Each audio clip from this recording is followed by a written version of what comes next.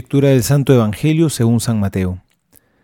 Después que los magos se retiraron, el ángel del Señor se apareció en sueños a José y le dijo: «Levántate, toma contigo al niño y a su madre, y huye a Egipto, y estate allí hasta que yo te diga, porque Herodes va a buscar al niño para matarle». Él se levantó, tomó de noche al niño y a su madre, y se retiró a Egipto, y estuvo allí hasta la muerte de Herodes, para que se cumpliera el oráculo del Señor por medio del profeta: «De Egipto llamé a mi hijo». Entonces Herodes, al ver que había sido burlado por los magos, se enfureció terriblemente y envió a matar a todos los niños de Belén y de toda su comarca, de 2 años para abajo, según el tiempo que había precisado por los magos.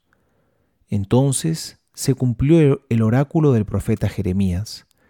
Un clamor se ha oído en Ramá, mucho llanto y lamento.